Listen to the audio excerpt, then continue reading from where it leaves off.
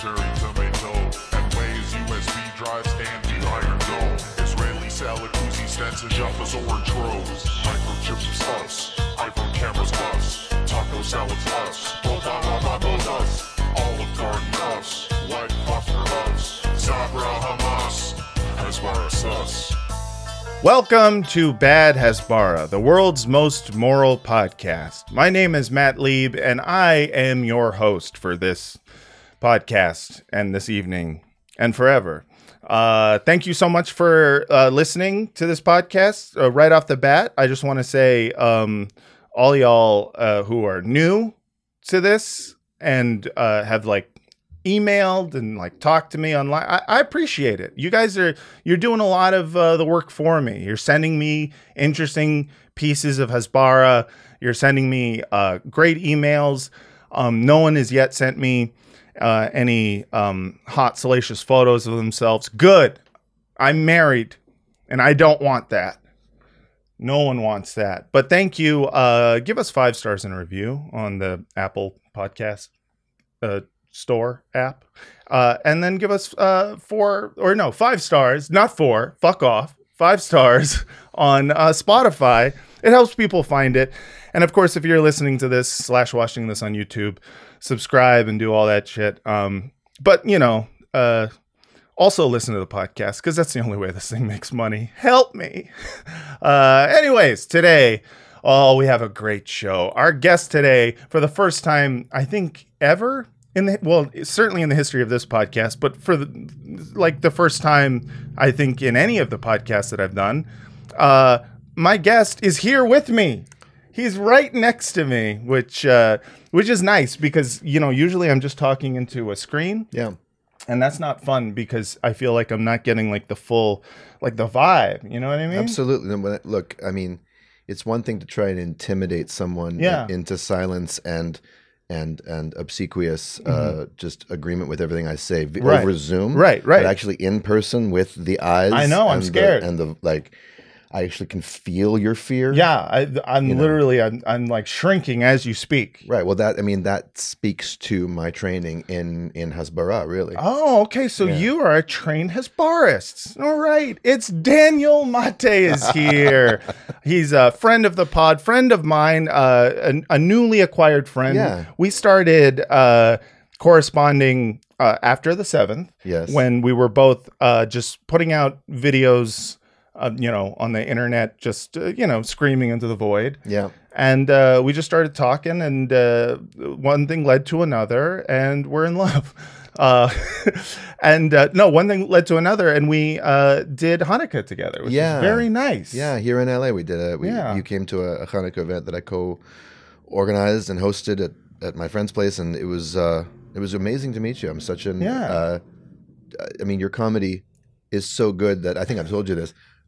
I encountered your comedy, one of your videos, and of course your shtick, your whole bit is playing sort of a liberal Zionist, a well-intentioned, very sincere liberal Zionist who's trying to sound very reasonable to himself, and the minute he starts talking, the utter horrificness of his worldview, of his rationality and his logic, the banality of his evil. I mean, really, he's a perfect Hannah Arendt character. Comes through. I was so fooled by your excellent writing and deadpan delivery that I went and retweeted this thing. I'm like, listen to this liberal Zionist equivocating apologetics. This guy actually believes. And then I looked at it again because maybe I was just looking at it. I was in this mode where you're in just on the hedonic to quote Matt Chrisman, the hedonic treadmill of reactivity. Yeah. Just seeing so I just saw the subtitles. I hadn't even tuned in to hear your tone of voice. Right. So I was just seeing the words. And of course, tone is everything. And I was like, this fucker, look at this guy. This is the epitome of everything I hate about liberals. And then I watched it again. I was looking at the comments, be like, hey, well done, Matt. This was excellent. And your wife, reposts it. And I get that she's a comedian. Yeah. And I go back, I'm like, oh, fuck, I got. Yeah. I totally got by this guy. And then I was just yours forever after that. Oh, well, thank you. I appreciate that. There's it doesn't always go that direction because I think that there's so much content that's happened for the last 3 months of people saying almost verbatim the exact same things I'm saying, that you just can't keep up with it. So it's just like, quote tweet, fuck you, quote tweet, fuck you, quote tweet, fuck you. And so there's a few people out there whenever I have a video or someone posts something of mine, there's always someone who just saw a little clip like a month ago and said, no, that guy's a Zionist. And I'm just like, no, bro, you didn't finish watching the fucking video, which, I mean, just speaks to the level of like competency that recent Israeli Hasbara has been, like operating at. Because if my joke version, my parody version of guys like that is tricking people, it means that literally they are just saying the things they are saying are so disconnected from, I think, the sentiment of normal people that they don't see the irony in anything that they're saying. Well, in times like this, it really does try. It pushes the boundaries of satire to the point of, can satire even survive? I know. A time when things are so on the nose and on the open, and irony is so dead and outlawed, because the irony is the ability to hold on to contradictory things at once. Right. And in times of fascist, absolutist thinking and the kind of sentimentality that comes along with that, especially in the Zionist context, having a dark edge to your humor, like, to me, that's the real threat to Jewishness. I know. I agree. It's like pesticide that's killing off the aphids and the biome of Jewish, not agriculture, but culture. Right. Our intellectual agriculture. Actual culture. Yeah. Like we are. Yes, all of the good bacteria is dying. Yes. And what's left is just this bare white bone of fucking fascism. And you're just like, no. You've ruined what makes being Jewish beautiful. Right. And you've turned it on its head into this like, because it's not, I've said before, it's not gallows humor when the hangman makes a joke, like that's not gallows humor. Before we bring our next hangy up here, folks. So I was killing children, and I said, "Oh yeah, Palestinian babies die like this." Anyways, it's like it's not. It ruins what makes. And it's not, I was going to say, it ruins what makes being Jewish, I think, beautiful and special. Certainly what makes being Ashkenazi Jewish beautiful. Sure. And I feel like, and it's not to say that it's not like a fetishization of the victimhood. It's the fact that in that like cauldron molded a certain type of person with a certain worldview, a certain sense of humor, a certain just like culture and sense of being. Mm-hmm. And I feel like, Israel has taken that from me, in a way. It feels like you're watching the appropriation of what seems to me to be a diasporic Jewish culture, and then trying to graft it onto something that, and trying to claim it as this is the ultimate expression of being Jewish, being someone who loves Israel, being someone who, fights in the IDF, being someone who does the things that the Israeli government does. And I just like, it makes me feel bad because I'm like, no, that's not. Yeah, well, they can't take it from you. They can't take it from us, but they can try, and they need to, because the fact is that the gifts of being a Jew in exile, and again, mm-hmm. The more I learn about the complexity of Jewish identity all over the world, I want to be careful that I'm not painting all Jews with the same pale. Right. The same pale of settlement brush. Right. Nice. Which is to say that, Mizrahi or Sephardic Jewish culture is very different. Very different. But certainly from the perspective of like the lineage that you and I come from, my father's Hungarian. On the other side of the family, the lineage goes through Poland and Lithuania, things like that. There's an outsider status, right, that grants us a perspective. Yeah. where we can see through pieties, we can see through hypocrisies, we can see through the temporary, we can see through the false permanence of regimes and empires, because we know that everything changes. We're here one generation, we'll be somewhere else the next. Yeah.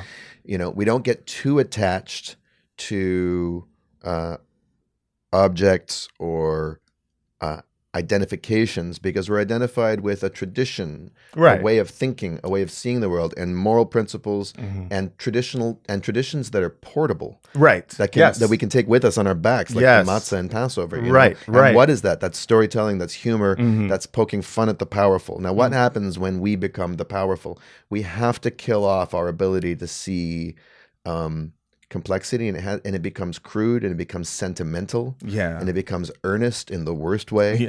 You know, like earnestness is good, but this is like earnesty, like it's like just a kind of a sappy sentimentality. For the young people out there, it's called cringe. Yeah, absolutely. It's what you say as cringe. Yes, 100%. Right. It is how you say a cringe. Yeah, it is cringe.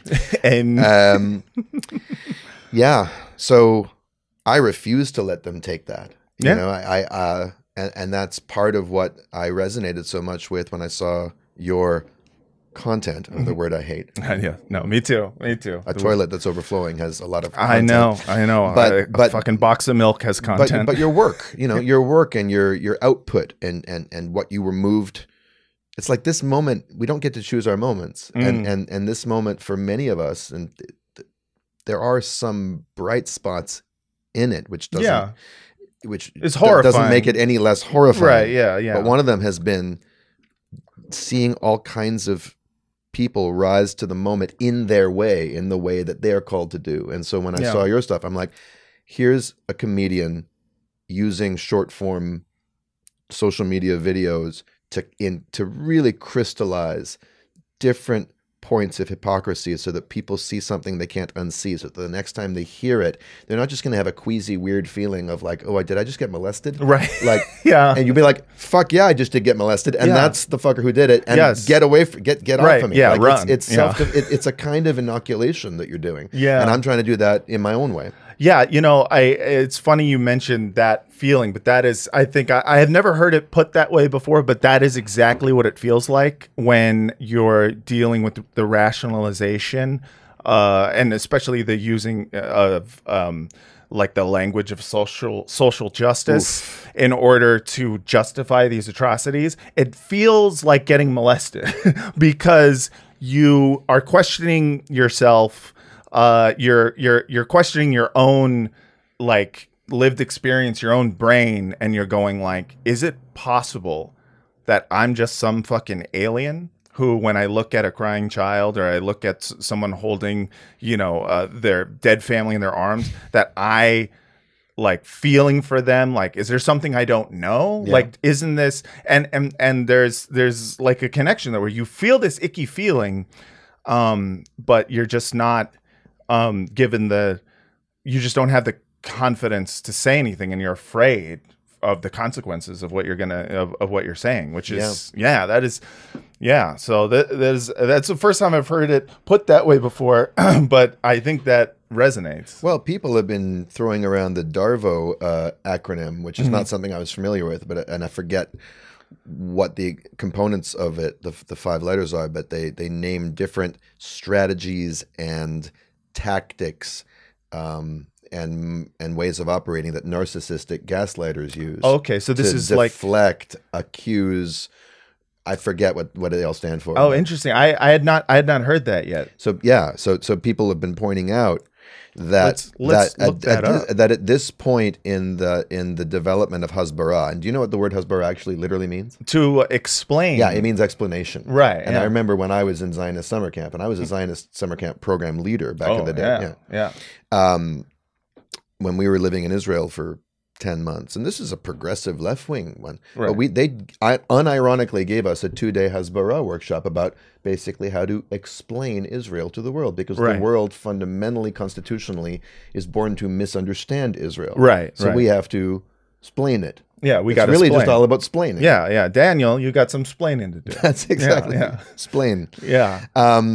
So I forget where I was going there with that, but no, yeah. So the narcissistic guess, it used to be that it was just about spreading false narratives that you could just, we made the desert bloom. Right. It was a land without a people, no land, blah, blah, blah, blah, blah. The Arabs rejected every piece of, Right. We thought those things were true, so we were just trying to explain. So it wasn't so subconsciously cynical. Right. It was just wrong-headed. Right. Yeah. It was factually incorrect, but it was also just what you had, and it kind of put a bow on everything. That's right. They were. It's like the whole postmodern obsession with narratives. They have their narrative. We have our narrative. Yes. We're in a marketplace of narratives. Yeah. Well, everyone's got a different truth. That's right. We're coming to the shuk with our. Let's haggle over our narrative. Yeah. Right. Exactly. Yeah. But at this point in the terminal, what can I say? Just the death spiral. The death spiral of Hasbara. Yeah. It's at the point where all it has left is the most egregious, abusive, sociopathic, and sometimes psychopathic tactics. And no wonder everyone's feeling like their soul is being diddled. Like we're all being fucking fondled. Yeah. Sometimes with a smile. Yeah. And then sometimes with a slap. Right. Yeah. I did a debate on Instagram live with an active duty Israeli soldier. Oh, who? His name is Rudy Rockman. Rudy Rockman? Yeah. The fucking... He's a J-Book guy. I know him from back in my Jew-Book days. Yeah. He's... Yeah, go on. Well, he's real something. Yeah, he is something. And someone... I think I blocked him, and I think he yelled at me to unblock him recently. It's all right. Broody Blockman. Yeah, Broody Blockman. Gotta block him. Yeah. But it was an interesting experience for me because someone connected us. I'd never heard of him. Someone said, I think the two of you would be, And I'm brand new on this scene. Like, I haven't been active in this world for decades, ever since I sort of got disillusioned with Zionism and moved on with my life. Right. Then, every time Israel, quote unquote, mows the lawn in Gaza, I'll post Norman Finkelstein on Facebook to all my friends who don't want to hear about it. Right. But I never had a platform anyway to talk about it. Right. So now I do, and someone's hooking me up with this, And we did this debate, and he was stationed live on a military base right outside of Gaza, like in the south of Israel, with his military fatigues on, his machine gun in his lap. Yeah. From what I remember, or maybe that I've seen him in other interviews with it. But anyway, I love having a machine gun for an interview, just in case someone asks the wrong question. That's exactly right. That's exactly. No, we won't be going there. Yeah. No comment. No, you may not ask me. Low, as it would say. Sheket bavakasha. Hey. But just the experience of sitting there with him was stunning to me. Because here's this guy in this position where he's actually going and doing these things. Right. But his tone was so friendly and, it was the cadences that I remember from friendly Zionist co-workers at Zionist company, the ones I never trusted. Shalom, everybody. Welcome. We are going to have a nice conversation now. And he called me his brother, and he's talking about how the Palestinians are our cousins. And the thing is that for the first half an hour or so, or even throughout it, I kept getting charmed because I want to believe that he's my brother. 100%. There's something appealing. He's very good looking. He's very attractive. Right. There's a kind of, it's seductive. Yeah. And I'm not even talking about him personally. Yeah. I don't know the guy. Right. But the position he's in and the propaganda role he's serving. Yeah. He also has these views that are sort of radical for a Zionist. Like, he says he believes in the Palestinian right of return. And he wants to see a future where everything's equal. Right. But clearly I just didn't have the patience or the time or the ability to chip away at where's the, because there's a huge contradiction in here because you're going and blowing up these fucking people's lives right now for their own good. Yeah, you are serving in what is ultimately going to be the ethnic cleansing of Gaza. And if it's not the ethnic cleansing, it's the guaranteeing that these cousins of yours will not want to ever go near you except with a rock or a Molotov cocktail in hand, understandably. And then you're going to have more reason to do what you're doing. So there's just something sinister and darkly dishonest about this, but it's coming in the package of Jewish togetherness. Right. And I felt that in my body. I wanted to believe it, and I kind of relaxed, and he was sort of hosting it. It was a mistake. We should have had a moderator, but he was able to set the table for it. So he asks me, so Daniel, I want to first ask you, and I'll tell you my answer, you tell me your answer, and we'll talk because we're just two Jews talking. What is a Jew? And then we spend the first 25 minutes talking philosophically about what a Jew is. And then I woke up.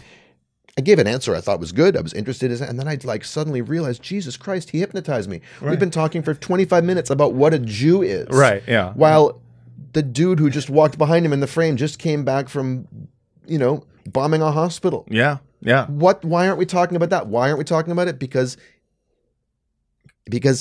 he's setting the terms of this conversation. Right. And the terms of the conversation have to go to the philosophical and the brotherly and all this kind of shit. Right. You have to go there because that is, especially when it's like Jew on Jew, like Hasbara recruiting, and actually it's just it's that's as close as we get to Jew on Jew violence. Yeah, it really is. It's just like kind of telling you that you are one, you're all the same. That's right. And you are, of course we all have the same values, the same morality. We all are heartbroken about what's happening. Of course we are. Yeah, exactly. Who would want this? Yeah, I don't want to do this. God forbid innocent people should die. Yeah, right. And you're just you have no, it's very hard as a person who, especially I think as an American, like in my case, like as an American person who is essentially a white guy. Yeah.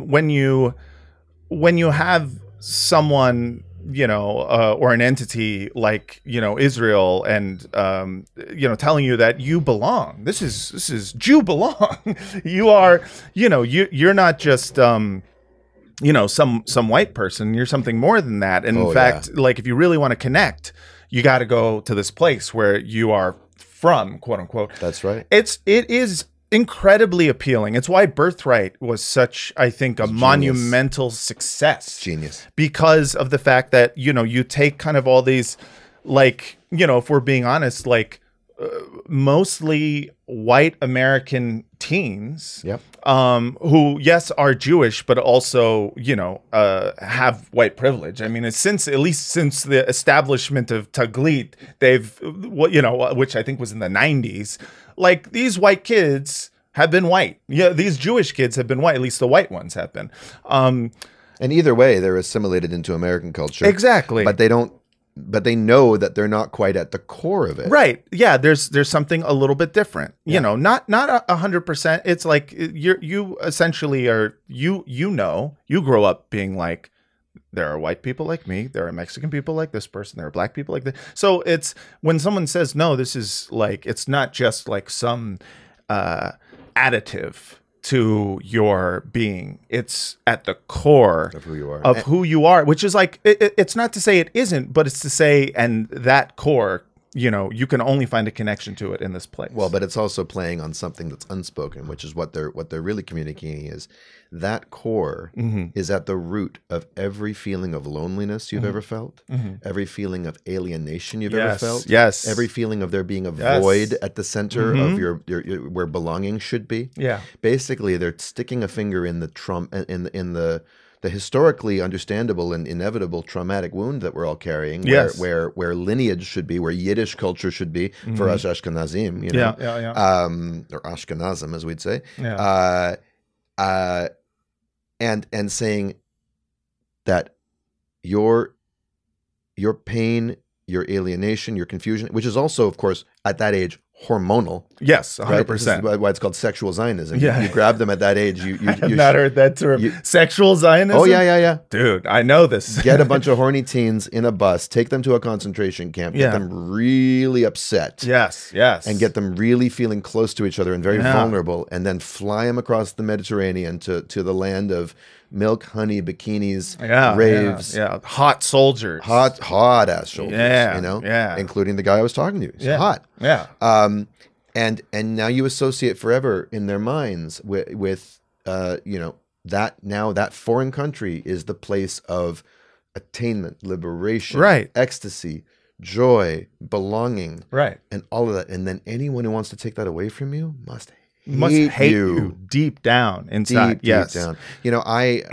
After I did that debate with him, which was 2.5 motherfucking hours long. Oh my God. I had to take a 5-hour bath and then rest for it took me 3 days to recover, because not just talking to him, but doing it in front of tens of thousands of people. Oh yeah. And feeling this it's like I'm in this terrible position. I'm like, I felt like, am I betraying Palestine by even talking to him? And of course, I got a lot of really supportive message from Palestinians being like, it was really hard for me to listen to him, but what you did was you exposed him, or you stood up for us and all that. So cool. I'm not sorry I did it, but it did take me a long time to recover in my body. Somatically, it really affected me because, again, that push and that pull of wanting to trust him and wanting to even belong to what he's trying to invite me to.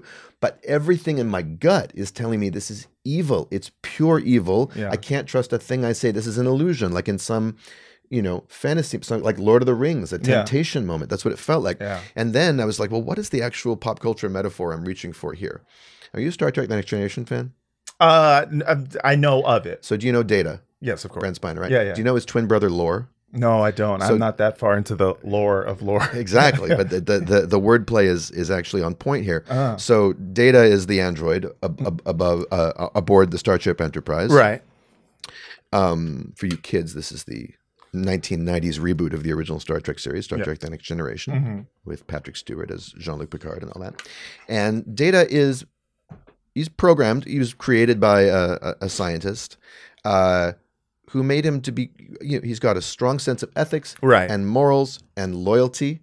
He's very curious. He's very, very quick, very humble, but very, very powerful at whatever he puts his mind to. But he's very obedient and very loyal to his employers, really, the Federation, who are the good guys, right? Right. Just exploring the universe, not interfering. Yeah. He has no emotions. Right. He wants to be human. So he's very susceptible to that's his one temptation. Anything that can make him feel something, he wants to feel it. He feels a deep alienation from spirit, from soul, because he has none. But he can feel the potential for it. And he wants to learn. Yeah. So his humanity is often a plot point throughout the show. Well, at a certain point, a few years in, we find out that his creator made a twin brother named Lore. Oh, shit. And Lore looks like him, talks like him, same actor. But he has a circle beard and he's evil. He doesn't have a circle beard, but he has a smirk. And he has a glint in his eye. And he has a warm tone in his voice. Yeah. He has a very honeyed voice. And he says, brother. And there's a kind of, like, you and I are above them. They don't understand us. They're not bad, but we need to dominate them. And he's always trying to fuck with Data's program and like get him to join him. Yeah. And it's very tempting for him. Yeah. And that's how I felt afterwards. I was like, here I am with my ambivalence. Not that I'm not human, I very much am, but part of my humanity, part of what makes Data so human is his ambivalence. He's not sure. Yeah. He's pulled in different directions, but Lore is certain and he's smooth. Yeah. And he uses the language of brotherhood to basically cloak a sort of supremacist, fear-based worldview that he wants to recruit Lore into. And what I realized afterwards also is that their very names are poetic in this respect, because when we talk about, the competing narratives here of people who can see through Zionism as a destructive ideology versus people who are still clinging to it, well, they have the lore, right, and we have the data, right, and 100%. and so that's beautiful. I love that, and I do love that in this analogy. We're all androids, in a sense, trying to be as human as we can within our constraints. Yeah, but I mean, I think that is like a great kind of encapsulation of this playing on identitarianism. Yes. And, you see that with a lot of things. I mean, in the United States, obviously, we're very identity politics focused, at least, in the kind of liberal spheres, democratic spheres. And I think that is kind of the kind of insidious, like, and pernicious thing about Zionism and liberal Zionism is that it uses that language. It always has. Yeah, I mean, of course it always has, but it's it's in a more pointedly faux social justice sense. Yes. Because of the idea that, like, I can't claim, if I were born, like in the 40s or whatnot, and I came of age at around the time of, not just, born at Israel's creation, came of age around 67 war. I can't claim that I wouldn't be holding on to this feeling of righteousness that Israel, is this country that is defending itself, and, it's doing what it needs to do, and the pride that I would take in that. Like I'm not saying that any of us are any better than people who are like older and who like just hold on to this belief about Israel. Absolutely.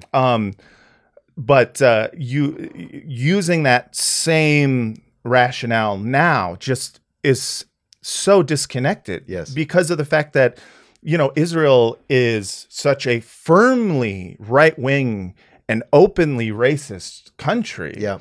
At a societal level and a governmental level. Yeah.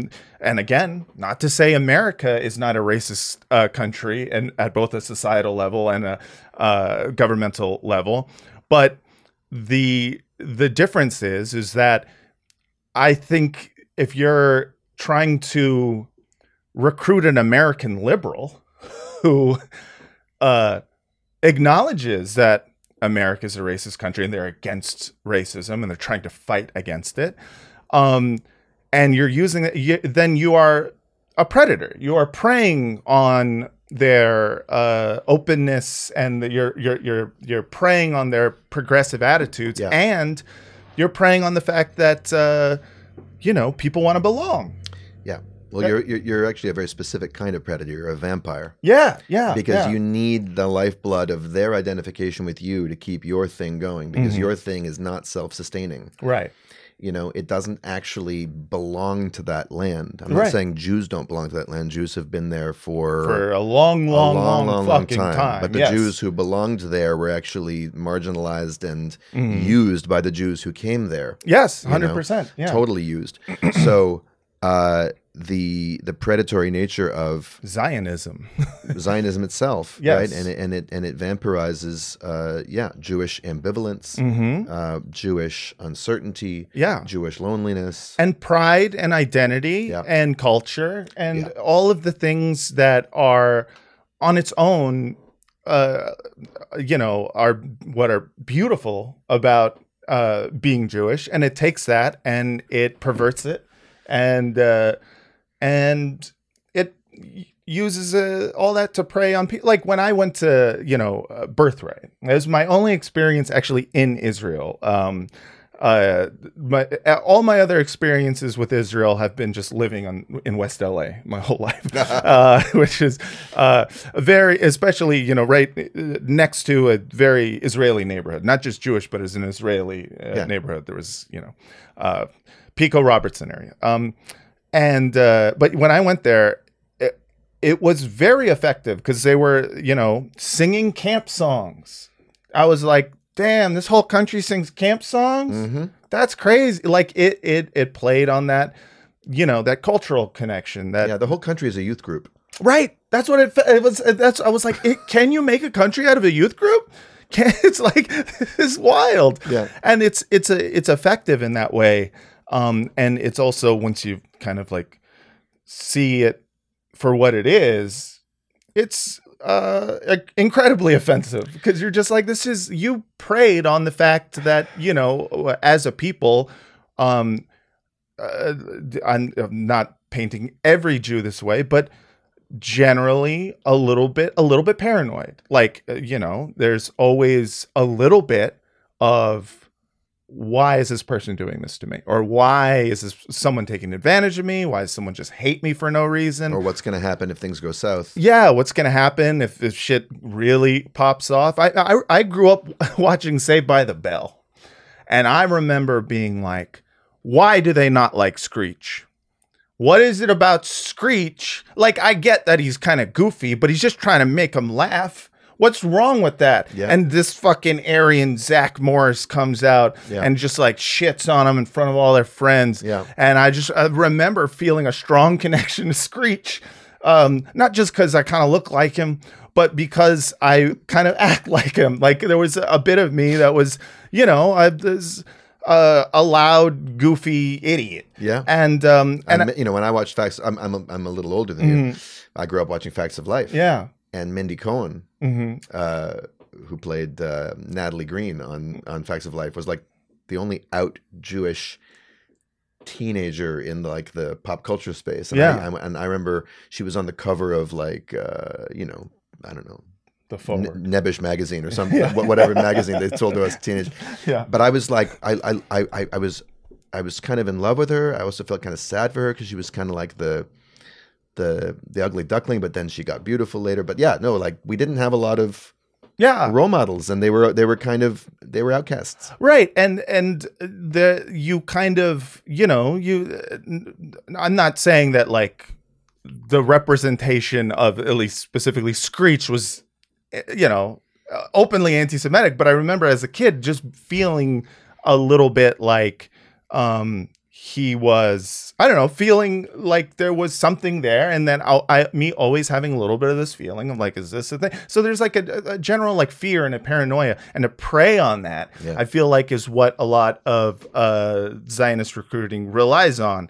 And it's for me, once you kind of like, you know, wake up to that fact, you just kind of, you end up wanting to fight it with every fiber of your being. And it's so funny because right now, you know, we're at a time where you see people, you know, I would say bad faith actors, some of them, I would say some people just earnest and ignorant, being like, I can't believe how much anti-Semitism I'm seeing, you know, and they're talking about like seeing a protest, a ceasefire protest, or they're talking about like a college student who, you know, wrote an essay or like, you know, they're talking about stuff that the word intifada. Yeah. Just seeing the word intifada and, you know, like they're parsing the meaning of like, you know, if someone is a martyr or dies as a shaheed, like, is it, you know, that means they killed Jews and all this kind of like, you know, thinking. And I understand that, you know, at least from the good faith people, I understand that feeling of like being like, I cannot shut up when I see anti-Semitism. But for me, I like look at all of that stuff and I just look at the programming that's done, you know, through years and years. And I go like, I agree. We need to fight anti-Semitism with every fiber of our being. And I think the greatest exporter of anti-Semitism in the world is Israel. Not just exporter, but importer as well, and fabricator. And I don't just mean fabricator in the sense of making it up. I mean, it's gross domestic product. It's what it consumes. And in fact, you go all the way back. Sorry, were you done? Can I? Oh, yeah, I was. Yeah. I was just going to pull you forward a little bit. So Tug me, baby. Yeah. Yeah, a little podcast technique. Yeah. Just pull my buddy. Get in the frame. Yeah. If you go look at the writings of the early Zionists, you want to talk about, you know, it's like this has become such a cliche since October 7th, but every accusation is a confession. I know. And when it comes to Zionism, it's just true. When it comes to Hasbara, so they call us self-haters or self-loathers. Right. Okay. You go back and look at the early writings of the first Zionists. Yeah. You want to see some self-hatred, some rejection of what being Jewish has meant 100%. In exile, in quote-unquote exile. Being a wandering Jew, being a ghetto Jew, being a Talmud Jew, being an artist or intellectual or labor leader Jew. They rejected all of that. They saw it as weak and sniveling. Yeah. They wanted to be the Aryans. They wanted to build, you know, you look at Jabotinsky. You know, he talked about the cowering, sniveling Jew, the victim Jew. No, we're going to create a proud, strong desert Jew. Right. You know, right. With a you know, with a nice square chin. A nice square chin and a garden rake and or an Uzi in his hands, right, rather than like a Sefer Torah or a you know, deep rejection of vulnerability and ambivalence, and intellect and moral thoughtfulness. Right. Understandable from a trauma response perspective. Sure. Right? I never want to feel that way again. Yeah. Where did it get us being so nice? Where did it get us being so moral? It got us in the ovens and the gas chambers. Look, I can feel that. And I think that sometimes the risk for people like me, maybe you feel this as well, is I'm so disgusted with the uses to which the exploitation of anti-Semitism is being put. And, Norman Finkelstein is the prime exposer of this ever since his book, The Holocaust Industry, 20 years ago. And people hated him for writing that book. But it's true. There is an industry. There's no business like Shoah business. And they exploit it, and they exploit it to the hilt. Not because of some sinister Jewish conspiracy to control the world. No. But, you could be forgiven if it kind of looks that way sometimes. Yeah. But it's actually to insulate this country that's a strong ally to U.S. foreign policy interests from criticism. But my disgust at all of that exploitation sometimes leads me to want to vitriolically dismiss any of the feelings or even the facts that might suggest that Jews aren't safe sometimes, or that there is hatred toward Jews, or even that there's irrational hatred towards Jews that weaves its way sometimes into pro-Palestine activism. I want to deny that because it's not convenient to my narrative. Right. But if I'm actually honest about it and I talk to Palestinians, they're like, no, we see it. Yeah, of course. And of course it would be. Yes. And we don't need to deny some part of the truth in order to salvage the part of the truth that we want, because as Norman says, like, truth and justice are not at odds. We can actually, So the fact is, these feelings, this is the way trauma works. You carry a feeling in your body from something that happened. And then your mind makes up a story about that feeling, and it projects it outward, and it sees it everywhere now, and it completely limits your response flexibility in the present. And that's what happens with the Zionist stance. The trauma is real. The fear is real. And there may even be some evidence that points to it's not entirely gone, the anti-Semitism. It's true, it's not. Of course, yes. But the uses to which it's being put, the story it's being put towards proving, is one in which we will never be safe, in which anything we do is justified, and in which there's something shameful actually about being a target. There's something shameful about being vulnerable, and therefore we have nothing in common with vulnerable people, and therefore we want to align ourselves with the powerful. And that, to me, is the ultimate degradation of and desecration of Jewishness. So, like you, I think that's the prime threat to not just Jews physically, but to the Jewish soul. 100%. And I think that's when I see the way that people will look at, like, for example, Norman Finkelstein's book about the Holocaust industry, and just and other critiques of Israel, and just kind of like label them as anti-Semitic and whatnot.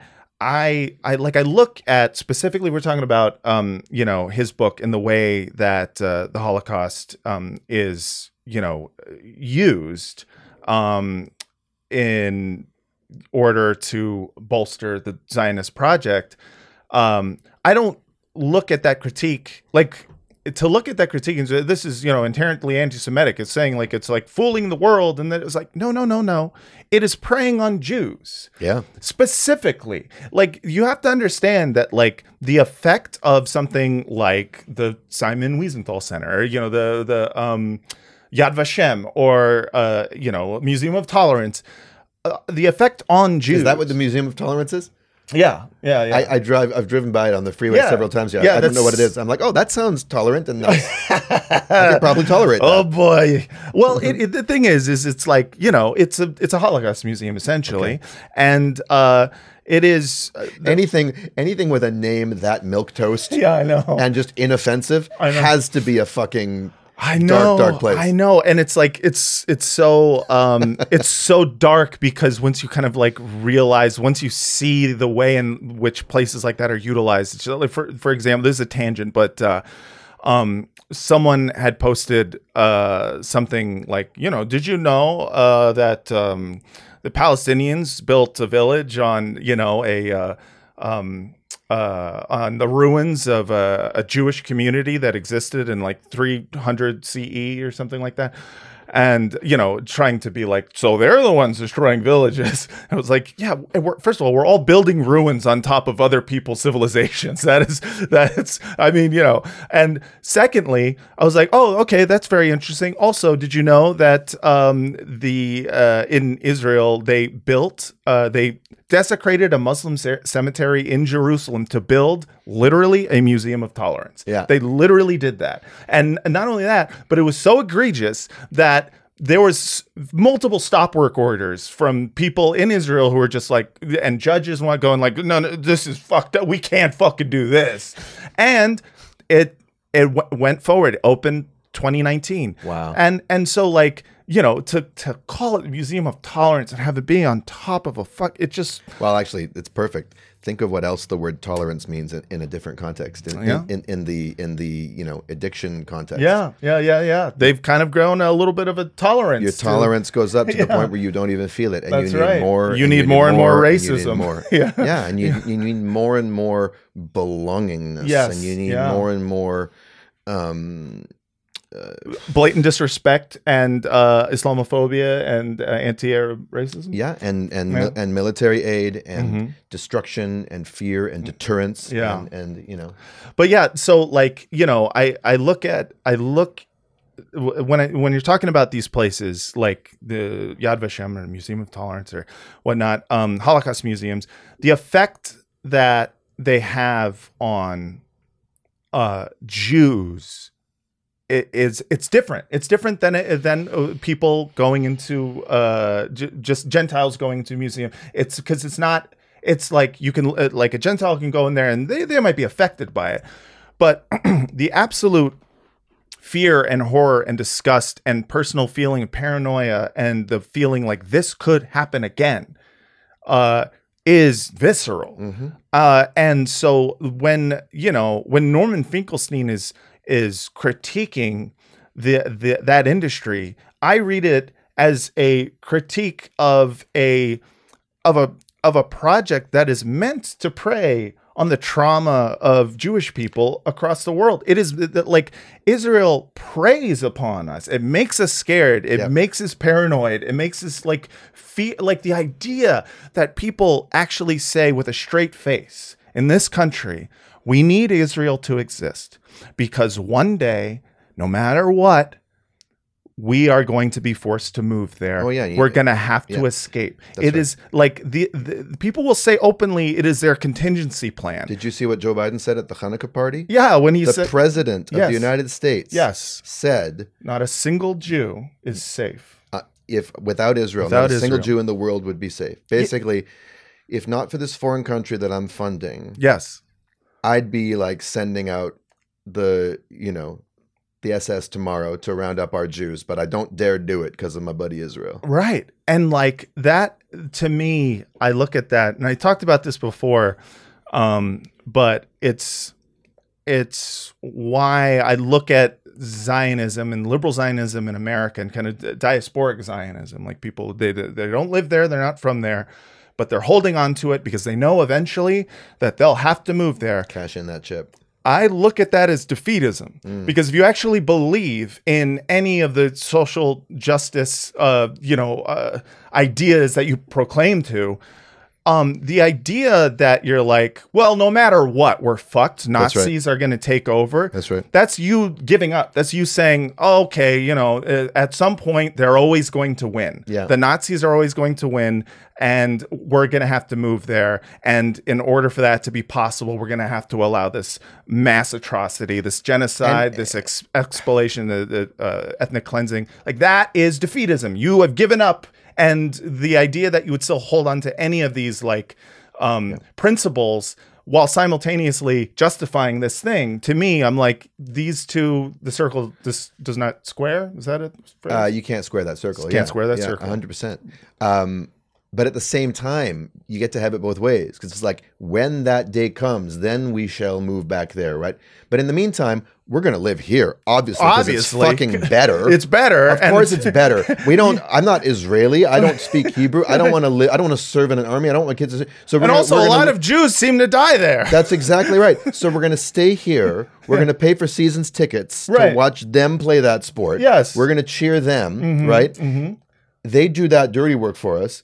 And then some, but meanwhile, we're going to basically bankroll, underwrite, clap for, or ignore the cost that incurs upon another population that we'd rather not talk about, right? Called the Palestinians. Yeah. Right? And they just have to fucking suck it up for us, for my great-grandchildren's eventual need to flee somewhere. Mm-hmm. You know, Ahmed in Jenin or Muhammad in Khan Yunis, whatever, has to lose his entire family. I'm sorry. Yeah. I'm sorry. I'm just trying to live here. Yeah. Here in fucking Skokie, Illinois, right. or Paterson, New Jersey, or wherever. Yeah. Or the Upper West Side. So the expectation we're placing on them. And then we wonder, why do people hate us so much? Now, people hate us so much for irrational reasons. There are irrational foundations for anti-Jewishness. Sure. I'm not going to gaslight people into saying, no, you're making it all up, or we're making them do it to us. But it's not fucking helping. No, it certainly isn't. Yes. And this is the other part of Finkelstein's thing. I mean, I think he would say, yes, you're right that Zionism preys on Jews, but his whole book, The Holocaust Industry, was about the shakedown of German banks. Oh, right. And the shakedown of European countries and the uses of European guilt to create an iron wall of diplomatic and military and economic support for Israel in perpetuity. And that is very sinister. And that starts to look like the stereotypes that we're so concerned about of a cabal of hook-nosed, shady, scheming Hebes behind, who look like you and me, behind the scenes, pulling the strings of everything, which is what, I made a video, one of my walk and talk videos, like one of my first forays into like short form satire, like what you're doing. I was inspired by you. Yeah. And I was like, guys, I'm really having a dilemma here, because people are coming at me saying I'm an anti-Semite, I'm a self-hater. I'm actually promoting Jew hatred throughout the world. And obviously that's my purpose. Like, that's what I'm hoping to do. That's my intention. Yeah, I'm trying. I'm doing my best. Like here I am trying to cause a second Holocaust, but meanwhile my DMs are full of Palestinians saying, thank you, brother, I love you. Thank you for restoring my faith in the Jewish people. Thank you for restoring my faith in humanity. People like you are my true brothers. So I'm like, this isn't working. I'm thinking I need to change tactic. I think I need to like get Sacha Baron Cohen and Amy Schumer together and go behind the scenes and fucking browbeat TikTok executives and tell them, I need to get Harvard presidents fired for fucking like stumbling over some words in a hearing, over some bad faith questions. I'm just wondering, maybe that way, if people saw us acting like a cabal of shady fucking golems, or golems, or whatever the fuck, they might come for us already. Come on. Yeah. Like, honestly, guys, at this point, I'm just going to buy a fucking octopus suit. If I do it in an octopus suit, then will it happen? That's what you want, right? Like 100%, I agree with you. And that satire is like spot on, because it is so like, this is good Christian baby blood, by the way. Yeah, no, it's delicious. Sorry, farm to table? Yeah. Well, LA, man. Neighbor to table. Really, really irony and rich. It's like Folgers, but blood libel. Irony. Yeah. Hey, look at that. Israel is irony anemic. Hey, the irony dome. Yeah, but like, I look at so many of the things that they do, and so much of the media spin and like the PR, they meaning Israel and Zionists, not Jews as a whole. Yes, of course. Yes, of course. No, all Jews. No, anti-Semites, fuck off. Yes, Nazis, please die. But like, I look at the, not to mention the incredibly disgusting, like, strong arming, I think, of that Norman Finkelstein talks about, of Germany and European states. They are so cucked. Yeah, super cucked. Oof. But I just, from a media perspective, I look at it and I go like, yeah, you can't on one hand, like, talk about tropes, and with the other hand, be like, I'm going to use the media to silence people. It's like, yeah, I am not. You are not helping. You are not helping.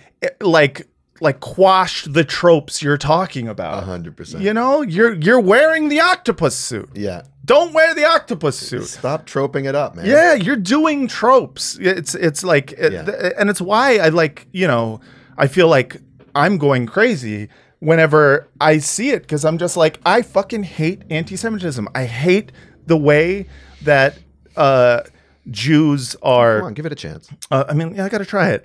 Have some tolerance, man. I'm trying to tolerate. There's a museum. There's a museum about it. Yeah. But yeah, I'm like trying to not like turn. I'm trying to not go crazy. I'm like watching actual anti-Semitism. I'm watching a campaign of anti-Semitism coming from Israel. Yeah. Playing into tropes, playing into Jewish fear, preying on Jews, preying on anyone who like isn't Jewish and is speaking out, and then saying they're doing it as a representative of all Jews. And of course, preying on real live Palestinians. And then of course in real life, preying on real life Palestinians. Yeah. And I look at it and I'm just like, this is, as someone who hates anti-Semitism, this is fucking atrocious. And it is such a huge fucking, like, it does anti-Semitism. It is the greatest, like, anti-Semitic entity in our time. And that is actually its true nature. It's not its stated purpose, but it's its covert purpose, because it wants to confirm the story that says that this diseased ideology needs to continue to perpetuate itself. As long as there's a single anti-Semite on the planet, well, we'll keep producing them. Yeah. But then this begs the question, you know, for people like you and me, because I'm sure you're like me. This has been 3 months, right? Mm-hmm. The irony got me through maybe some of the first month. The outrage and the disgust. But at a certain point, it just starts. It becomes like I need something else, because this is going to destroy me. That's why you start a podcast, Daniel. That's the ticket. To quote famous Zionist John Lovett. John Lovett. Yeah, that's the ticket. Yeah. I've been trolling him a bit, but he ignores me. But what is the antidote? Because we're getting sucked into this vortex of hatred, and we can say it's not self-hatred, but it's hatred of something to do with ourselves. Sure. It's hatred of, you know, and that itself is corrosive. Yes. And it's exhausting, and we can't keep it up forever. Yeah. And I'm starting to, you know, think about things like love, which is like, it's like the actual antidote is a kind of, I mean, Cornel West is such an inspiration at times like this. The sort of, what is the spirit of a blues people, a jazz people, a klezmer people, which is what we are. You know? What does resilience look like? It's got to do with love. It's got to do with joy. So, and when I look at it from that perspective, instead of like shaking my fist at look at what these Jews are exploiting Jewishness, I'm like, no, they're not Jews to me. Yeah, no, I'm not even going to accept the debate on that. You're not being Jewish. Sorry, I'm not the anti-Semite. Yeah, you might be.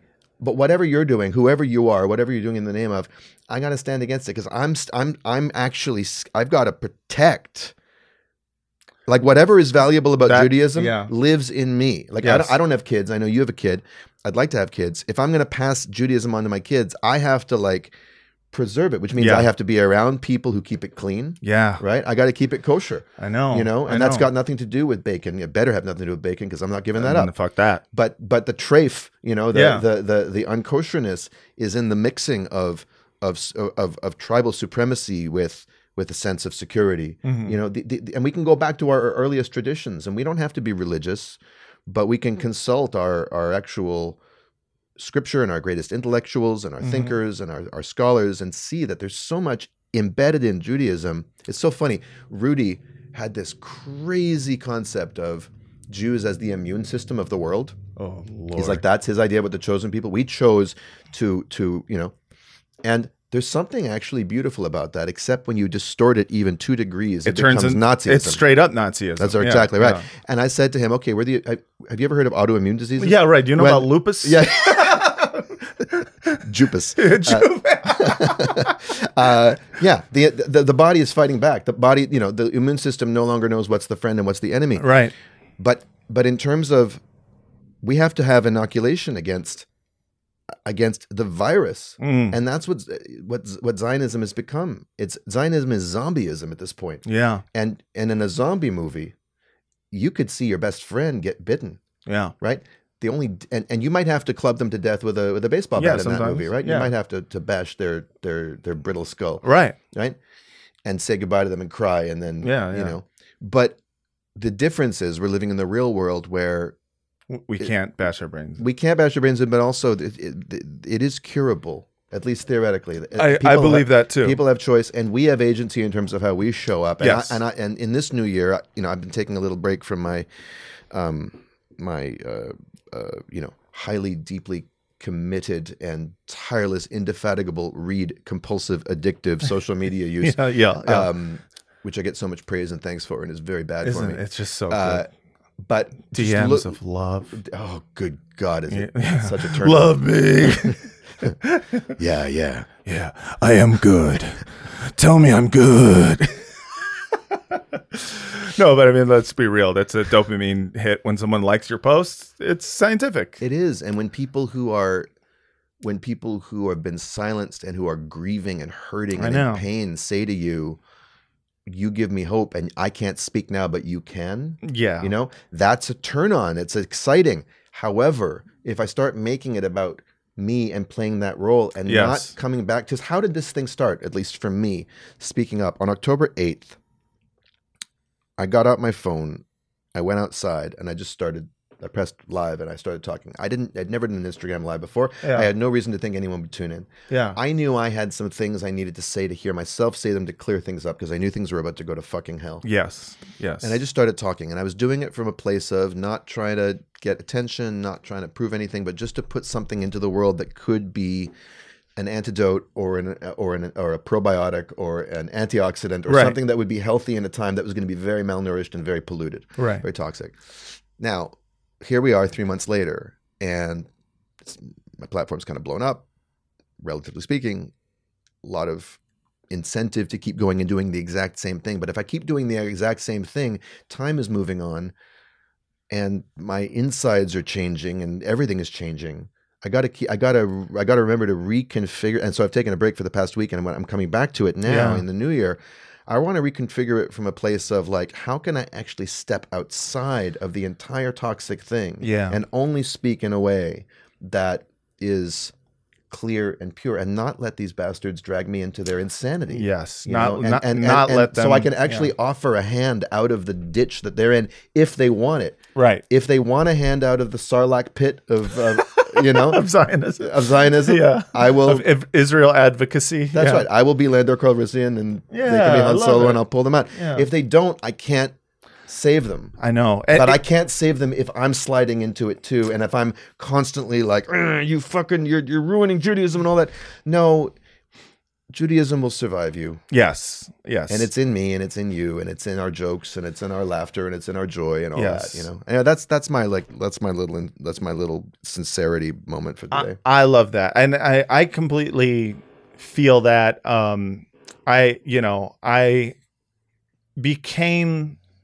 I had a kind of a similar path. I mean, like for the first month, though, for me, I wasn't creating content. I wasn't like making videos or whatnot. I was talking to liberal Zionists I knew and trying to understand, like, not knowing they were liberal Zionists, to be honest. A lot of them, some I knew. And I was like forced a conversation with them. And then some who I was just like, hey, shit's kind of crazy out there right now. And trying to like gauge how they're feeling, and finding out that they were like, yeah, I know. Too bad we got to kill all those people. They were being like Rick the Hormone Monster and Big Mouth. Yeah. What are you going to do? What are you going to do? Let me show you how to masturbate. That's my favorite one. Nobody wants a genocide. If it's up to them. But like, just vibe, baby. But I was like, I spent, I think, the first month just kind of like not trying to give up on people. I still haven't given up on people, but I realized that there was kind of I was like fighting against a current that I was not going to win, because like no matter how much sense I would make in a conversation with someone, and how little sense maybe they were making, I realized that at the end of the day, the phone conversation ends, and then the social media spiral of like, here's, local news footage of anti-Semitism happening on a college campus. Here's a faked video from one of those fucking Twitter accounts that look like news, but it's like called Visigoth. Well, I forget what the fuck that is, but there's like one account that like literally doctors videos, and it's they're saying we call for Jewish genocide, and they weren't. They said we charge you with genocide. Well, that's one of the unfortunate. I'm a lyricist, so I heard that. I'm like, oh fuck, it's too bad. We charge you with Jew with Jewish. The G sound at the end of charge. It's just a. But there was a more egregious version of that in Canada. In Canada, where I'm from, is ludicrous. Yes, Canadians are. No, I'm not even going to say it because I'm a self-hating Canadian. I don't want to get that smear all over your lovely, pristine, loving, tolerant podcast. But the Canadian Jewish community is very dug in and very afraid and very it's very difficult for me. Right. And there's a group called CIJA, Canadian Israel Jewish Alliance, or something like that. Yeah. And they put a video, and the caption said, "Listen to these protesters in Ottawa chanting, 'Judah, Judah, you can't hide. We charge you with genocide.'" Right. And you click play. Yeah. This is in Ottawa, okay? Right. Near the Parliament. Yeah. Where the government is, where the Prime Minister is. Yeah. You turn it on, it's like clear as day. Trudeau, you can't hide. It's like not even close. Yeah. That we charge you with, and we want Jewish. You could if someone was listening for that, but it was just so transparent. Yes. I mean that. If that was my Bad Hasbara moment. I'm like, this is all they have now. Yeah.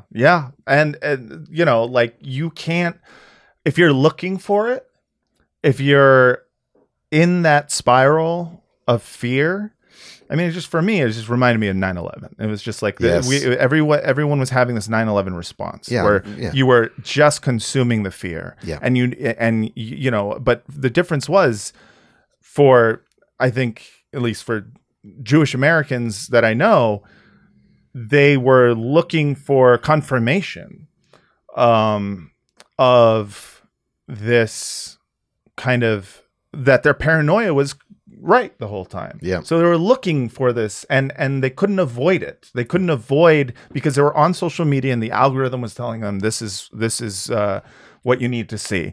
And so every conversation I was having, it was just like, I was fighting against the tide. It just was not gonna. Yeah. It was not gonna work. And so then I just started doing videos about people that I knew, and that was cathartic and nice and whatnot. But did it feel kind of like treasonous, or like did you feel like no, not at all? Yeah. But only because I mean, only on a personal level, where there was a few people who that's all I mean. Yeah. I don't mean to your people. I just mean to your people. Yeah. To the homies. Yeah. I mean, a little bit. There's a few people who I haven't seen since, and it very much inspired certain videos. And I was like, I'm sorry, but this is what you sound like to me. Yeah. You fucking say. Well, so like, if you don't like it, don't be friends with a comedian. I know. I mean, listen, I've spent my entire career taking the shit dumbass people say and using it. No, but like I felt like that was like my mode of catharsis. But I feel you in that, like, I still believe that people will come around. And I think the thing I'm fighting now is not resenting them when they do. Yes. Because like there are people now who said some pretty awful shit to me and my family, who are real fucking quiet now. Real quiet. And I I think some of that, and some like part of me believes that what the reason for that is because this is just so egregious. I mean, who are you really defending now? Yep. These are people who are just like, it's Netanyahu, and whatnot. And now they can do that game where you just go like, oh, it's these two politicians. Well, that's who the rape stuff is for. I'm not weighing in on what did or didn't happen. Right. But the daily constant reminder of that will keep people like that at least quiet. Yes. Because if that happened, then who am I to then it's just a kind of wet blanket on any sense of moral outrage about the present. Yeah, and you bring up something that I want to talk about before we close out here, which is that I got a few emails from people who I was playing this clip of some psychopath in Israel, on a stage with like Lee Kern and that guy Elon, that guy on Twitter. He's like the PR guy. Elon Levy. Is that his name? Yeah. Elon Levy. I think. Yeah, Elon. Yeah. And then it was like Lee Kern and Michael Rappaport. And she was basically Rappaport's lost his fucking mind.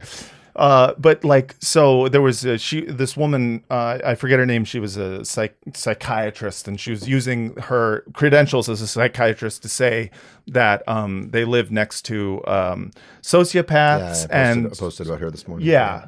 And there's, it talked about 20,000 living. I won't live next to 20,000 rapists. And I'm like, oh, that's the way you're going to justify this, ethnic cleansing and genocide. And people were like, you should push back against those claims. And the way I feel about it is that this is a clear rhetorical trap. It is part of the narrative control. It's not that I don't believe that people who are journalists and who are, this is what they do, shouldn't be critical and shouldn't forensic. Yeah, be forensic. That's what my brother and Max are doing over at the Gray Zone. Like they're doing, and it's tough work and people hate them for it. But I think journalists need to be asking questions. That's literally the job. But as far as you and me. And as far as you, the way I look at it is I look at it, everything from the perspective of what is the Israeli Hasbara machine trying to do here. And I look at this at the same way I look at the 40 beheaded babies or the baby put in the oven or, and I look at this and go, this is a trap.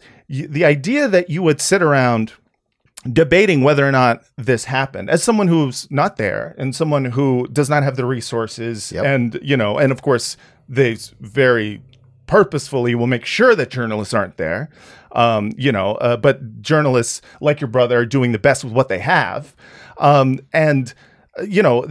they want us to be the guys who are debating whether the baby was put in the oven or if it was just burned like regular. Right. They want us to be put in that position because then any critic of Israel is just kind of a fucking freak. Right. We're a freak because we're going, well, we're parsing how the baby died. That's exactly right. Meanwhile, what are we not debating? We're not debating the undebatable, which is that yesterday, 100 babies died. Right. And that and they were burned as well or crushed as well. Right. And it's not to, by our bombs and our white phosphorus and our money and our diplomatic support and our veto and all that shit. Right. And, with the complicity, not just of our government, but also the passivity or outright support of people that I know. That's right. People that I love and people who are family and people who are friends.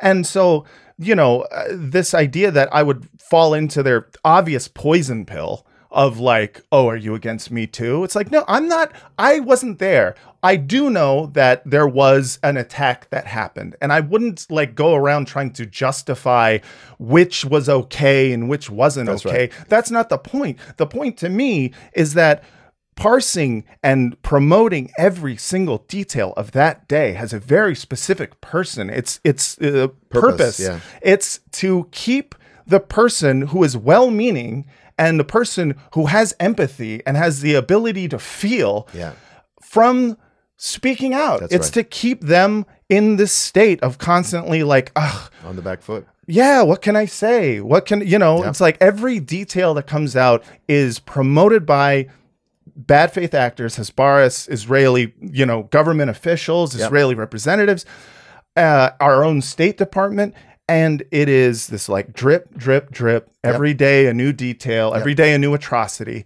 And the idea of like denying it to me is like, that's not I'm not a journalist. That's right. I don't know what happened, but what I do know is why they're doing it. And I know that when I fall into that trap of just finding myself outright, because I find the New York Times to be such a sus publication based on its track record of inventing atrocities to justify foreign atrocities by us. Yes. But when I fall into that trap, and I saw downstairs at your place, you have the book about The Wire. Oh yeah. There's that great line from the very first episode, which Marla Daniels says to her husband Cedric across the table. Yeah, Lance Reddick, R.I.P. Right? What does she say? Yeah. You cannot. The game is rigged, but you cannot lose if you do not play. Exactly. And you have to be really clear about which game you're going to play and which game you're not going to play. Right. Yeah. The game of that somehow it's relevant. What exactly happened for the purposes of is Israel's response justified? Right. No, Hamas could have. I'm being very serious right now. Yeah. Like Hamas could have killed your mother, killed my mother and the mother of everyone I know. Killed 400 babies, ripped their heads off. Yeah, and like done unspeakable things. I'm being terrible now. Yeah. But like I'm trying to imagine the most horrific, gruesome thing they want me to imagine. Right. You just meditate on what would Hamas have to have done for me to be like, yes, I'm sorry, we have to go do what Israel's doing now. It's a good idea. It's morally justified. It's going to lead to something better. And the Palestinians basically deserve it, and we shouldn't stop it. There's nothing. Yeah. There's nothing. Yeah. Okay. And then I go back and I look at what's actually alleged based on what we know. Something like less than 1,000 civilians died. Some sexual attacks happened. Yeah. Some atrocities, some acts of hot-blooded revenge by suicidal men who are committing one last act of homicide as a final statement of what they're doing on this planet and their godforsaken lives. That some horrible things happened at as people broke out of a prison camp, right, a concentration camp. There's nothing you can tell me that happened on that day that has me budge 1 inch, right, or even flinch. And you trying to use my compassion for the purposes of shutting down the rest of my fucking compassion, right? Fuck you, right? I'm not doing it. And I say that with love. And if I can, from a love for something greater, like I'm just not falling for it. And I actually don't believe the person saying it that they actually believe it. Right. Now I don't know if I'm with you that I believe everyone's going to come around. I think some people will not come around. Oh no, I don't think everyone's going to come around. And we have to hold space for those who will. We have to ask ourselves the question, what will our relationship be to them when they come around too little, too late? Yeah. There will be consequences. Yeah. We have to grieve the fact that some people are lost to us in terms of, morally and spiritually. Yeah. But that's just how it is. But what are we doing to keep alive the North American world Jewishness that's going to be left? Just like Israeli Jews there, who are still going to live on that land. There's no future in which the Jews all leave. No, that's not a thing. Yeah, that's not happening. It's not a thing, and it's also not what to me is being put forward. No, except by the most strident, terminally online. Yes, terminally online people, like Instagram brained, people who just are looking for a kind of pure hit of ideological raw. Yeah, like they just want that fish scale, up their nose into their yes, eradicate all that.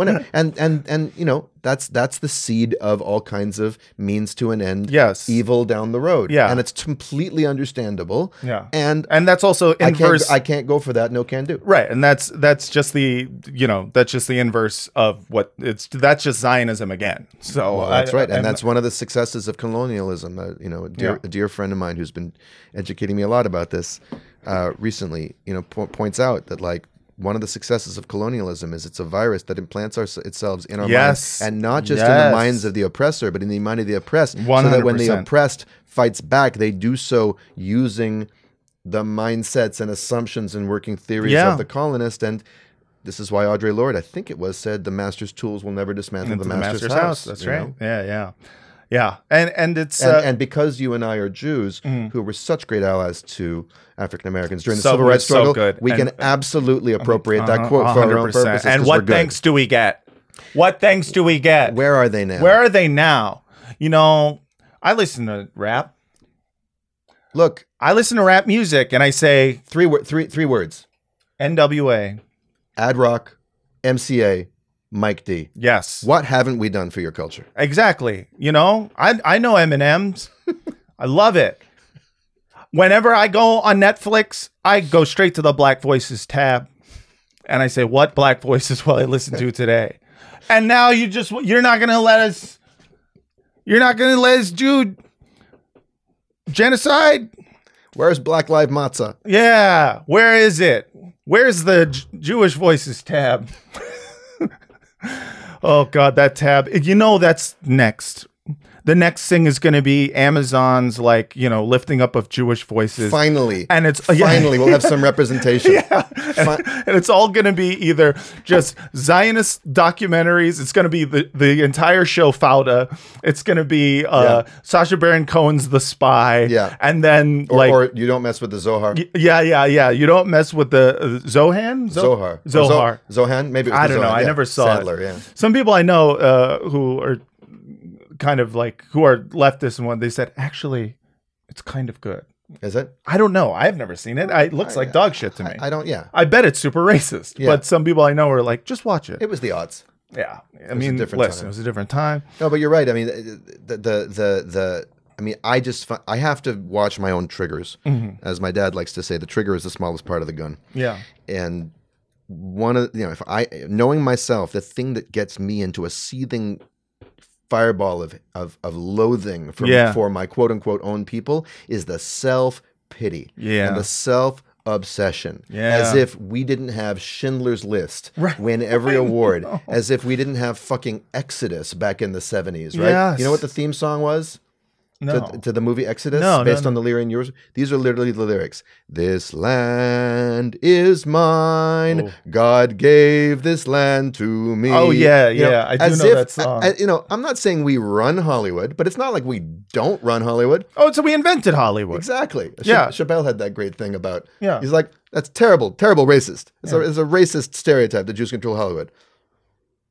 But there's a lot of Jews out there. Yeah. But this notion that somehow our story is in any way marginalized. I know. Holocaust history is given pride of place in, Yeah. So, but this is the kind of thing that starts driving me down a rabbit hole of, man, fuck, we suck. And I can't live there because that is corrosive to my own pride and holding. Now I'm playing the game that you lose if you play. Yeah, and I always just look at it as like you have to have an equal amount of, if not more so, a disdain for it's not about your own people. It's about it's about capitalism. It's about geopolitics. Yep. It's about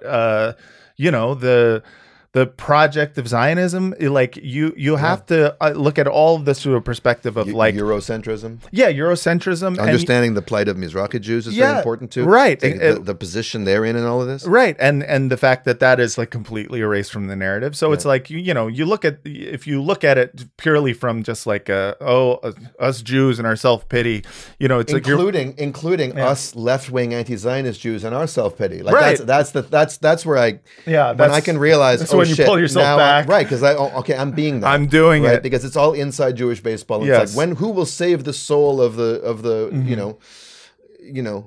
the Ashkenazi North American Jewish identity? Well, maybe it needs to fall apart. Maybe we need to submit to the fact that we've reached an inflection point, a crisis point, and something needs to be reconstituted, and we need to see ourselves in a more healthy, fulsome way, Yeah, and I think it's a lot of it is going to have to be pointedly political, and I think a lot of it is also going to have to come from a local and community level. I mean, the one thing that I wish, and I assume exists, but I don't know about, is like I would like I would like a non-Zionist Hebrew school for my child. You know, I would like, a non-Zionist temple or synagogue. You know, I would like, and I know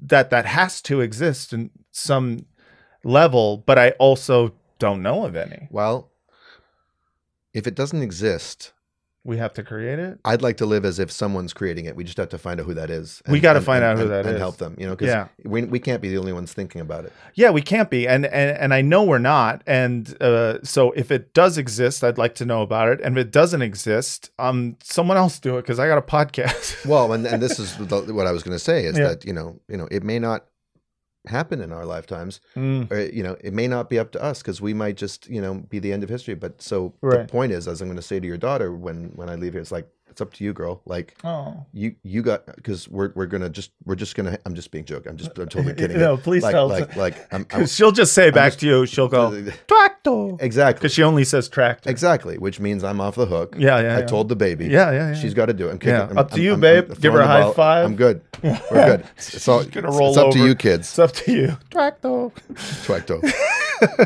But Daniel, this has been so much better than the show that I had planned, because like I had like some dumb videos that I was gonna play, and I just was but then as soon as you started talking, I was like, oh, this is nice. This is why I started this podcast. It's like taking these like Jewish conversations from like inside walls to outside walls. Yeah, man. And it's like one of the things that I think I like about doing this is that like I came to a point where I was like, you know what?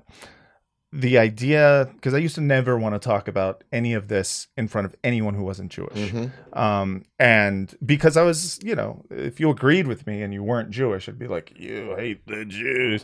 And now I have like come to realize that these are conversations that people have been having for years, but just not doing publicly. And it's very nice. It's very cathartic for me. Well, me too. And look, again, not to get all in our egos about it, but the DMs don't lie.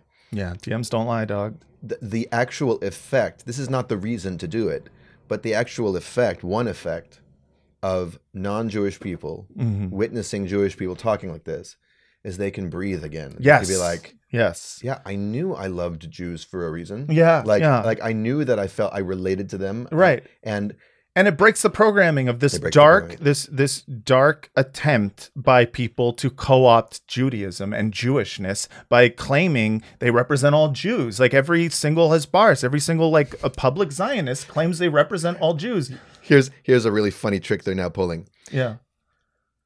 I'll post something or a debate with somebody or whatever, and people in my comments be like, he is a member of a fringe. He does not represent all Jews. Yeah. And I'll be like, yeah, I know. That's the point. We don't claim to represent all Jews. In fact, what the best of Jewish tradition is being willing to speak in the name of those who aren't the majority. Yes. Because those who aren't the majority aren't speaking for a reason. So it might as well be me speaking. That's my expression of my Judaism. Speaking for a minority. And then they bring out the term, like you were talking about the weaponization of like woke social justice language. Yeah. They love this stuff, man. Like 2020 has been just a boon for Zionists.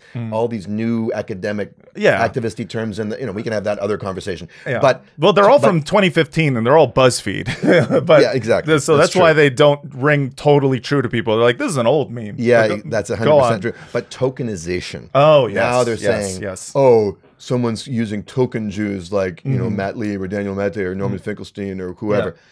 And I'm like, that's not what tokenization means, you absolute tool. Yeah. That's not at all what it means. Yeah. It's what we are is dissenters. Yes. And there used to be a magazine called Dissent. Yeah. A Jewish magazine. Yeah. And maybe there still is. Yeah. And like also it's funny because the other term that they use a lot is they paint anyone's dissenting, speaking out against Zionism, they call them an as a Jew. ASA Jew. So right. As a Jew, and then they say something anti-Zionist. As if that's not what they're doing. And that's all they do. All they do is just claim like your Jewish friends are scared. And it's just like, you can't claim to be all Jews. Remember that New York Times headline? Yeah. Why all your Jewish friends can't stop shaking? That was in the New York Times. Can't stop shaking. See, that's that BuzzFeed language I'm talking about. Yeah. It's just like your Jewish friends are scared and they literally can't. They literally can't with this. They're screaming. It's just so childish. Your Jewish friends are shaking. Yeah. Well, it's trauma porn. It's like your place of power, literally in this fucking diabolical matrix, is sitting in front of your computer, generating re-traumatized feelings that make you feel scared and alone, screaming it to millions of people and having people being like, yes, girl. Like, exactly. And then it doesn't make the feeling go away. Now you're just getting off on it. Yeah. And now you're just trying to infect the whole world with it and use that to make them shut up. It's terrible. Yeah. It's terrible. It's browbeating people. And it's so basically, I think what we can agree here, and now, as a Gen Xer, I can say this. And as a Gen Xer. This might be a little, self-hating for you, but it's millennials' fault. Oh yeah, I agree. All of your lingo, your language, your technology. I know. We and because now Israel's tweeting. I know, like a child, like a 23-year-old on BuzzFeed. Yes. 2015. Yeah, it is. Watching them tweet like a child is like killing me because I'm just like, who is this for? We need to do some readings of Israeli. Yes, can we do this again sometime? Let's do it again very soon. And be more like 100% comedian about it. Yeah, I love it. So you live in New York, right? I live in Brooklyn, New York. Yeah. So we will, of course, be doing through the computer again. Well, I just started seeing somebody out here, so who knows? Who knows? Maybe if that happens, God Daniel, willing, I would be. I'm just saying I might be visiting more. Oh, okay. You're not moving. What do you need New York for? It's all the rats. I'm telling you, if there's another Holocaust, you're going to be begging to come to New York. That's the safe space for Jews. That's true. That's my Zionism is eventually. That's right. Moving to New York and getting a spot at the Comedy Cellar. People are, oh my God. Hide me, Comedy Cellar. Would you hide me and give me a second headlining gig? Yeah. Would you hide me and give me a spot? Daniel, thank you so much for coming on Bad Hasbara. We really appreciate it. I'm sorry, Matt. I'm sorry. Excuse me, but you're mispronouncing the word. It's Hasbara. Hasbara. Yeah, but I'm gonna pronounce it the way I pronounce it as a way of shitting on. In Hebrew, it'd be Hasbara ra. Oh, bad is ra. Oh, that's right. Hasbara ra. Yeah, that's right. Bad is ra. I say raw, not raw. Ra, ra, ra. Ra, ra, ra. I was also bad at French accents when I was a kid. Thank you so much to everyone for listening. You can follow Daniel on his social medias. Daniel, what are your handles? My one and only handle on Twitter and Instagram. Twitter is much more snarky and bantery, and Instagram is a little bit more sincere. But it's all me. Daniel B. Maté, M-A-T-E. And if people want to check out my musical theater work, it's at danielmaté.com. And if people want to check out my mental chiropractic service called Walk with Daniel, where I take walks with people and help them get their minds unstuck very quickly. It's not therapy. It's not coaching. It's like, let me get in, get out, line up your mind on a situation where you're feeling stuck. Crack your brain so that you can be your best self and just go and do the thing.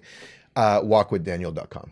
Check it all out. And patreon.com/fraudcast for all of you out there who are watching the show and are like, I'd like to support monetarily. Patreon.com/fraudcast. In other words, I'd like not to be a raging anti-Semite. That's right. It is anti-Semitic to not give me $5 a month or $8 a month. If you want to hear your name shouted out on a show about The Wire, you'd have to listen to that in order to... Also, anyways, patreon.com/fraudcast. Email me with anything, badhasbara@gmail.com. All right, everyone. Thanks again so much for listening. And until next time, I'm trying to figure out a sign out. One sign out was there is a list, and it was very specific to that guy who was like pointing at the calendar. But I feel like people don't know that. What's a good sign out? Until next time. I mean, if you want to choose, like, this isn't the Wire podcast, right? Right. If it was that, you could say you want it one way, but it's the other way. Yeah. For the Wire podcast, they say if you come at the king, you best not miss. Yeah. So now I need this one. What is the best? Keep Don't and I mean, I could be sincere and just be like, free Palestine, but yeah, seems too sincere. How about we're gonna have to think about. We'll figure it out. But until next time, there is a end phrase coming. Thank you so much. Don't believe everything. Don't believe anything that Israel tweets. Yep. Bye. Jumping jacks was us. Push-ups was us. Krav Maga us. All karate us. Taking Molly us. Michael Jackson us. Yamaha keyboards us. Jar Jar Binks on us. Andor was us. Heath Ledger Joker us. Endless Breadsticks us. Happy Meals was us. McDonald's was us. Being happy us. Bikram yoga us. Eating food us. Breathing air us. Drinking water us. We invented all that shit.